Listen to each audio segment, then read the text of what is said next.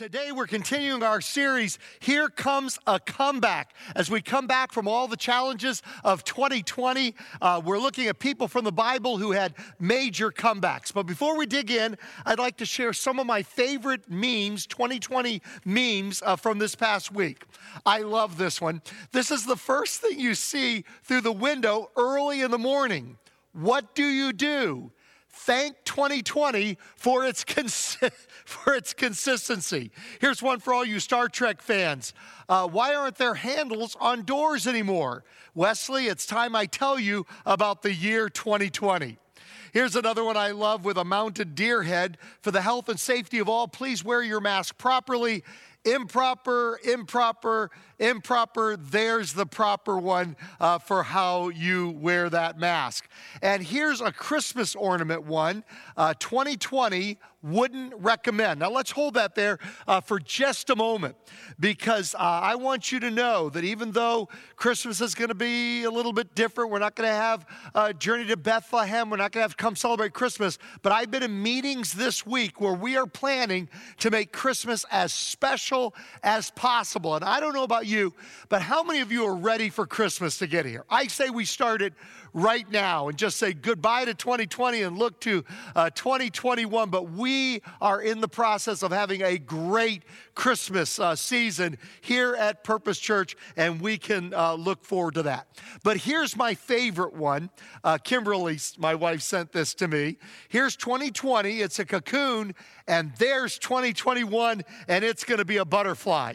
And our church is being used by God to help our community make a comeback from a cocoon to a butterfly, from a larva to a butterfly. And our church is in the midst of doing that. Just this week, I heard someone say that they've never seen a church as involved in their community as Purpose Church. And I was so proud to hear those words. And here's just an example of it. The mayor of Pomona, Tim Sandoval, just formed a 7-person task force to work with the new chief of police, Mike Ellis, here in Pomona, to build stronger relationships between law enforcement and our community. A 7-person task force or commission to do that. And 2 of the 7 people on that task force are pastors at our church. Pastor Tomiko Chacon, who is doing the hosting today, and Pastor Eric Vasquez, who just did the video announcements. And so let's be in prayer for Pastor Tomiko and for Pastor Eric as they, along with you, as part of Purpose Church, are helping our community to make a comeback. Well, today we're going to look at Manasseh, the man who came back from a life of sin.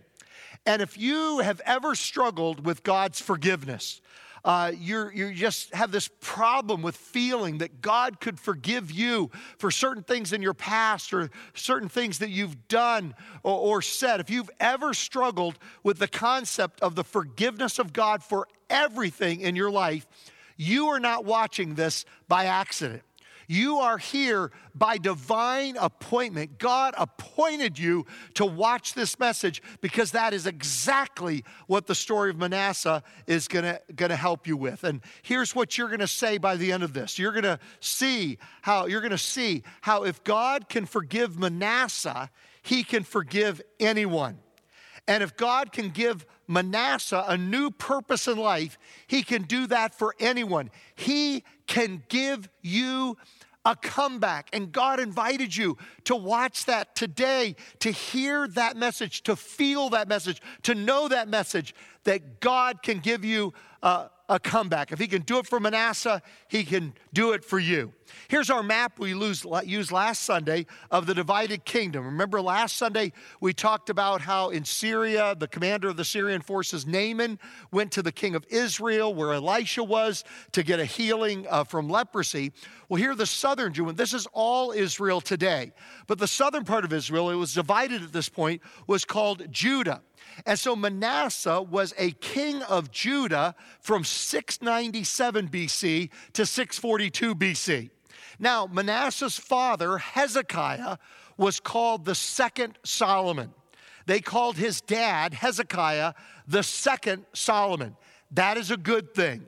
But they called Manasseh, he was called the Ahab of Judah.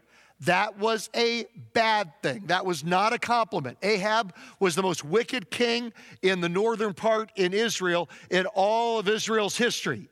And so they called Manasseh, he was called the Ahab of Judah. That is not a good thing. That was a bad thing, and he had a bad start in life. Number one, he sold himself out to demon worship. Now, parents, I just want to give you a heads up. These first 2 points, just the first 2 points, and then we're home free, you may want to distract your children. And then after these first 2 points, we should be home free, but I just want to give you that heads up. So let's pick it up with verse 1. Manasseh was 12 years old when he became king, and he reigned in Jerusalem for 55 years.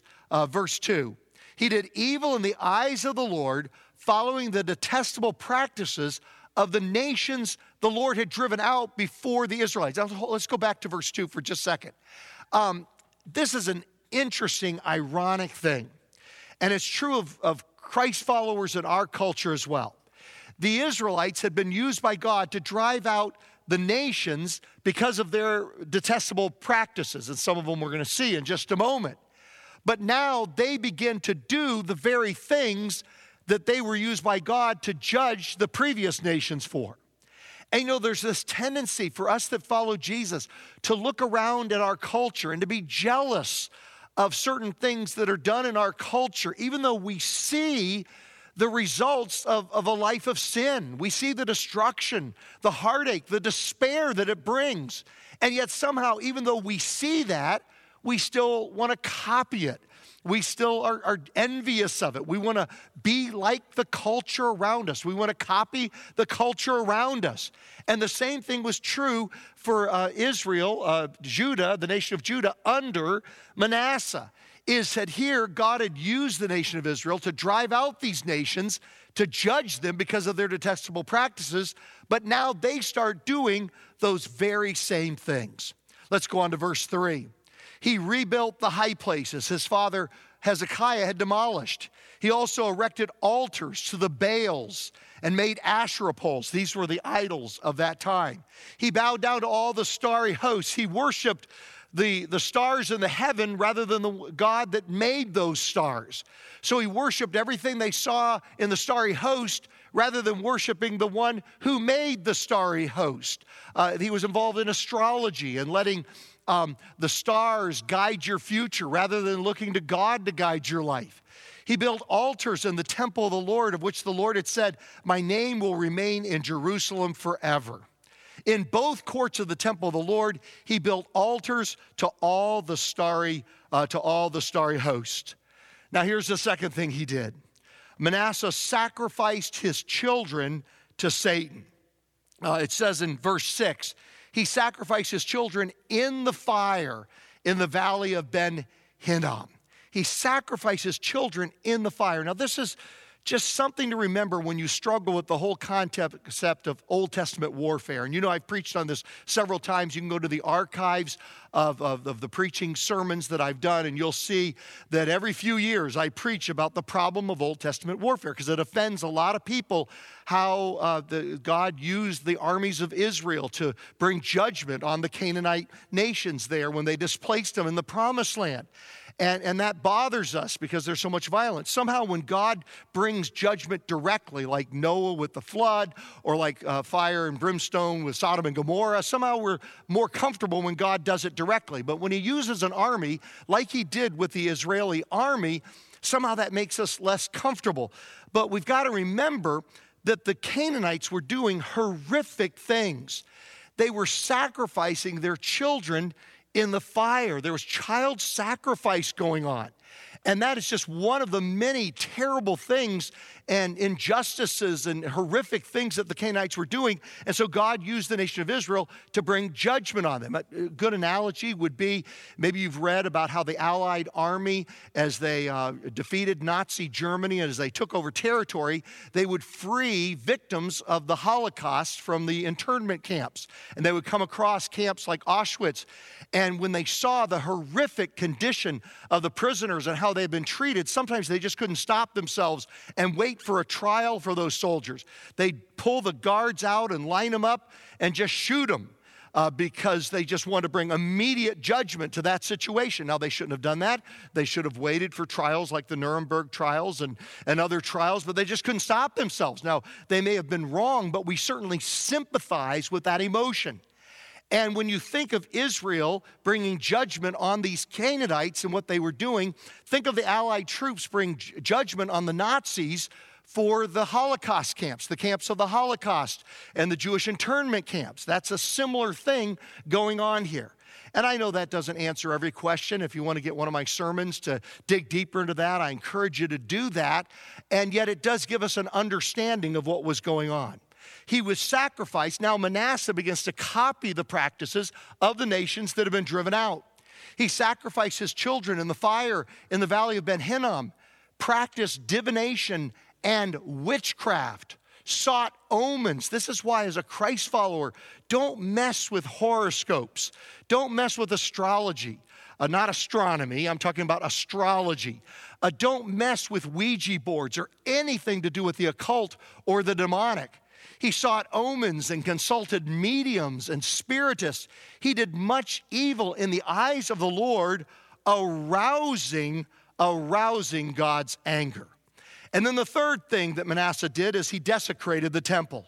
Verse 7, he took the image he had made and took an idol and put it in God's holy temple, of which God had said to David and to his son Solomon, in this temple and in Jerusalem, which I've chosen out of all the tribes of Israel, I will put my name there forever. I will not again make the feet of the Israelites leave the land assigned to your ancestors, if only they obey God. You see, so many times we think, all things eventually going to work out for good. No, they're not. A lot of people are going to end up in hell. A lot of things are not going to work out for good. When you live a life of disobedience, your life will not work out for good in the end. Romans 8:28, all things work together for good to those that love God and that are called according to his purposes. And so he says to them, things will work out for the good if only they will be careful to do everything I commanded them concerning all the laws, decrees, and regulations given through Moses. If they are obedient, things work out well. But if they are disobedient, if we are disobedient, things do not work out well. Then number 4, he influenced others to follow Satan. He didn't just follow Satan himself. He influenced others to do the same. Verse 9, but Manasseh led Judah and the people of Jerusalem astray. He went the wrong way. He led others astray as well, so that they did more evil than the nations the Lord had destroyed before the Israelites. Let's just hold that there for a second. They did more evil than the nations the Lord had destroyed by the Israelites and brought judgment by the Israelites. They went even beyond those that they displaced in the promised land. Jesus warned about this in Luke 17. Jesus said to his disciples, things that cause people to stumble are bound to come, but woe to anyone through whom they come. It would be better for them to be thrown into the sea with a millstone tied around their neck than to cause one of these little ones to stumble. Particularly be careful about if our example causes either young Christians to stumble and to go the wrong way, or children. Be so careful that our example doesn't lead other people astray. Jesus warned us about that. And then number 5, he resisted godly confrontation. It says in verse 10, the Lord spoke to Manasseh and his people, but they paid no attention. God warned them, but they paid no attention. We say, well, how did God warn them? Did he speak directly to them? Well, he did it through his prophets. 2 Kings 21, verse 10, the Lord said through his servants, the prophets, Manasseh, king of Judah, has committed these detestable sins. He has done more evil than the Amorites who preceded him and has led Judah into sin with his idols. Therefore, this is what the Lord, the God of Israel, says. I'm going to bring such disaster on Jerusalem and Judah that the ears of everyone who hears of it will tingle. And then number 6, he promoted injustice. In Kings, it says, moreover, Manasseh also shed so much innocent blood. unjust, injustice. He shed so much innocent blood that he felled Jerusalem from end to end. And then number 7, as a result, Manasseh brought disaster on himself and on the nation of Judah. His disobedience, his sin brought disaster not only on himself and his own family, but on the nation of Judah, the entire nation. It says in verse 11, so the Lord brought against them the army commanders of the king of Assyria, who took Manasseh prisoner, put a hook in his nose. Now this could be figuratively, but it could be literal, because the Assyrians were known for their cruelty. And we believe most possibly they actually put a hook in his nose, bound him with bronze shackles, and took him to Babylon. Now, aren't you glad you're watching and joining us on this church service here today? Hasn't this been fun? Hasn't this been uplifting? Okay, hang with me, all right? Hang with me, because here comes a comeback. Here comes a comeback. Happened for Manasseh, it can happen for you as well. Number 1, in his trouble, he finally sought God. In Manasseh's time of trouble, he finally sought after God.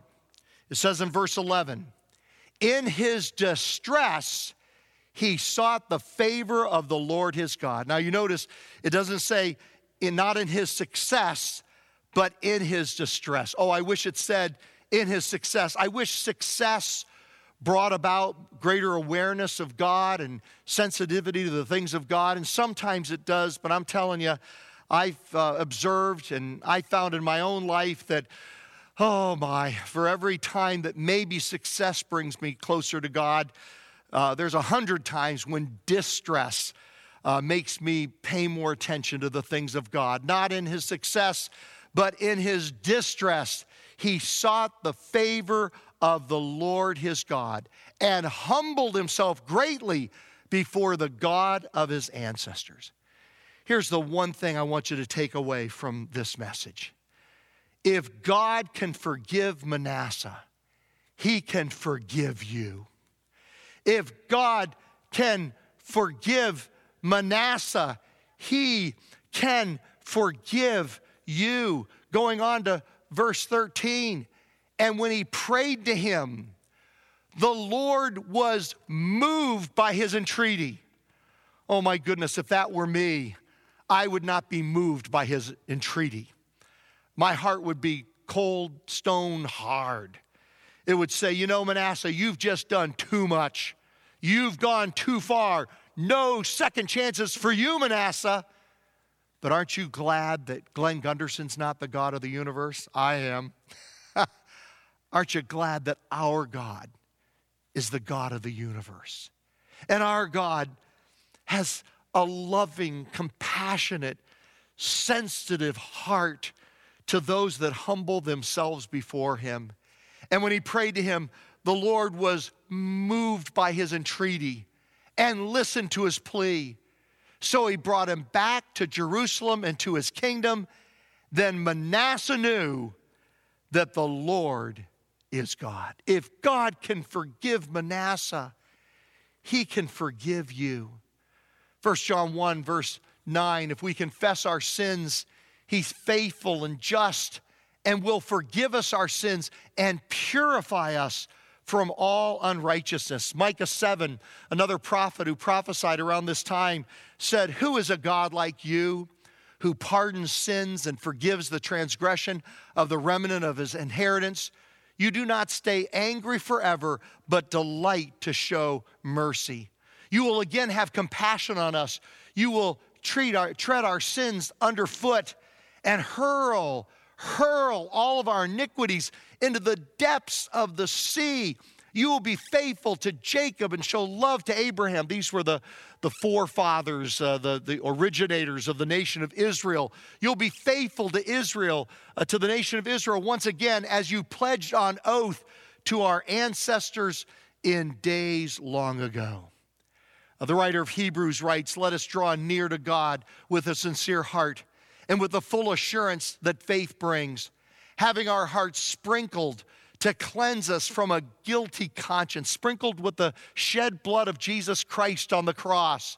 Hearts sprinkled to cleanse us from a guilty conscience, and having our bodies washed with pure water. Goes on to say, "Let us hold unswervingly to the hope we profess, for he who promised is faithful." And then the second thing, Manasseh spent the remainder of his life doing good. If God can forgive Manasseh, he can forgive you. And if he can give Manasseh a new purpose in life, a new reason to live, he can do the same for you. Verse 14, afterward he rebuilt the outer wall of the city of David, west of the Gihon Spring in the valley, as far as the entrance of the fish gate, and encircling the hill of Ophel. He also made it much higher. He stationed military commanders in all the fortified cities in Judah. It says that he did a rebuilding project. He did a restoration project. And you know, there's a little principle through this period in Israel's history, that the better shape the temple was in, the more the temple was kept up to date and refurbished and rebuilt and renewed through the generations, it was a symbol of the condition of the hearts of Israel in their relationship with God. And so the better shape the temple was in, the better shape their relationship with God was in. And you know, that's true for us as well. That's why when COVID is finally over and we're going to finally celebrate our 150th anniversary, and we're going to do it with a vitality of ministry that only 10 other churches in all of American, possibly even all of world history, have ever experienced what we've experienced here at our church. And we're going to celebrate that when this thing is all over. And one of the ways we're going to celebrate it is by renewing the temple, this worship center that I'm standing in, to get it refurbished, to get it renewed. It's 30 years old, and to get it refreshed. And then the E-building right over here, we're going to completely renew it so that it's cutting edge for reaching children for Christ and students for Christ. And our student and children's ministry is going to be over there. And we're going to refurbish it to reach the next generation and to continue to serve God for the next 150 years until Jesus comes back, as we've served him faithfully for the last 150, because we want our facilities to show, to demonstrate the condition of our heart still on fire for Jesus after 150 years as a church. It says he got rid of the foreign gods and removed the image from the temple of the Lord, as well as all the altars he had built on the Temple Hill and in Jerusalem. And he threw them out of the city. Then he restored the altar of the Lord and sacrificed fellowship offerings and thank offerings on it, and told Judah to serve the Lord, the God of Israel. Now, were there still consequences for the sinful period in Manasseh's life? Absolutely. And this is a warning to us. Judah had crossed a red line during the reign of Manasseh that they never came back from. 56 years later, after the death of Manasseh, 56 years later, the Babylonians, what is today the nation of Iraq, they came and completely destroyed Jerusalem. And the prophets at that time, 586 BC, the prophets at that time pointed back to the reign of Manasseh as the time when the nation of Judah had hit a point of no return. And so there still were consequences. There was forgiveness, but there were still consequences. If I go out and get drunk tonight and hit a tree, drive my car, get drunk, drive my car, hit a tree, and have my leg amputated, God will forgive me. If I ask him, he will forgive me, but my leg won't grow back. Forgiveness, yes, but consequences will continue. And you know, young adults, can I just say a word to you? This is what Kimberly and I prayed for our 6 children, and it's what I pray for you. No permanent damage during any time in your life when you might drift from God. The best thing is to never drift from God, to serve Him from whatever point you commit your life to Christ, to serve Him from that time forward and never drift to that commitment. Because if you drift from God during your young adult years, God will forgive you when you come back to Him. He'll do that. But the decisions that you make during that time when you drifted and didn't follow God as enthusiastically as before, decisions made during that time are going to live with you into your middle years, into middle age. I mean, your decision of who you marry, an addiction that you might pick up during this time, sexual bonding with someone other than your future spouse, lost opportunity. These are things that you will carry with you into your middle years. Even if you return to God and ask for forgiveness, He will forgive you. But consequences may continue. Now, many times God takes care of the consequences, and it's amazing how your marriage can be restored and how your purpose can be renewed, and God is so merciful. But sometimes some of those consequences, some of those choices live with you and hinder you in the years ahead. So stay fervent for Christ. From the point you commit your life to Him, follow Him with all your heart from that day forward, so that you not only have His forgiveness, but you have His blessing on you and a minimum of consequences, because sin always hurts. Sin always brings some kind of consequences with it. Now, one additional verse that's not in your study outline, but I just wanted to go one verse further. It says in verse 17, the people, however, continued to sacrifice at the high places, but only to the Lord their God. Now, let's just hold that there for a moment. If you read through this section of Scripture, it'll drive you crazy, because so many times they'll say Israel or Judah began to seek after God, and they completely followed Him except for the high places. And we're not exactly sure what they were, but they were little pockets of disobedience. They'd either continue to worship idols at these high places, or sometimes, like in Manasseh's reign here, they will worship the one true God, but they'll do it in a place where they shouldn't do it. So they'll kind of obey God, but they'll only partially obey God. And they'll hold on to a little area of disobedience. So let me give a challenge to everybody, starting with myself. This part of the message is for me, and if you want to listen in, that's great. Glenn, what are the little areas of your life where you hold on to a little bit of disobedience? Why not let Jesus go into that area, into that closet in your life, and clean that thing out, clean that closet out, and get rid of that little area of disobedience you're still holding on to, so that you can fully be used by God to the full potential of what He wants to do in and through you. Now, the Manasseh of the New Testament, Manasseh is the best comeback, I think, from sin in the Old Testament. The Manasseh of the New Testament was the Apostle Paul. And I love these verses from Timothy that Paul wrote about his previous life and his comeback. He says, I thank Christ Jesus our Lord, who has given me strength to do His work. He considered me trustworthy and appointed me to serve Him.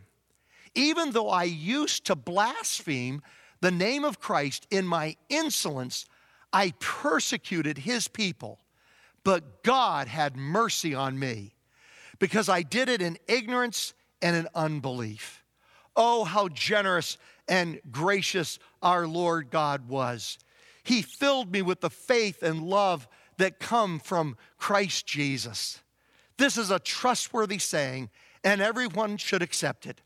Christ Jesus came into the world to save sinners, and I am the worst of them all. But God had mercy on me so that Christ Jesus could use me as a prime example of His great patience with even the worst sinners. Then others will realize that they too can believe in Him and receive eternal life. When you see the example of Paul when you see the example of Manasseh, how God forgave them, turned them around, gave them a comeback, a new reason to be alive, a new passion, a new plan, a new purpose. He can do the same for you. So would you pray with me right now silently as I pray out loud? 3 phrases: sorry, thank you, and please. First of all, just like Manasseh did, and just like Paul did, we repent.